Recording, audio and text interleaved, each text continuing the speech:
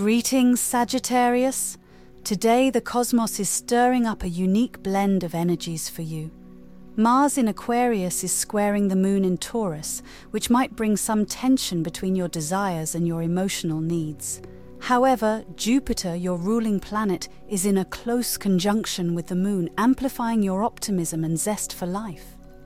Saturn in Pisces is also sextile the moon, grounding your emotions and providing a sense of stability amidst the chaos.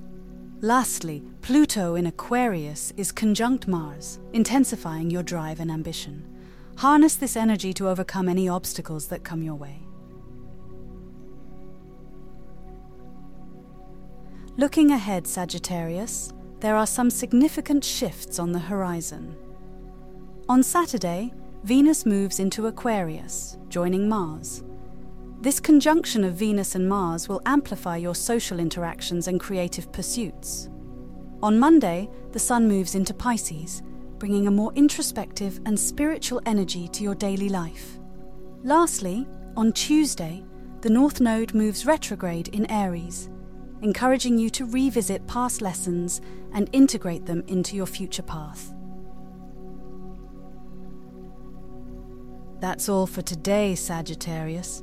Remember, the stars can guide us, but it's up to us to navigate our own journey.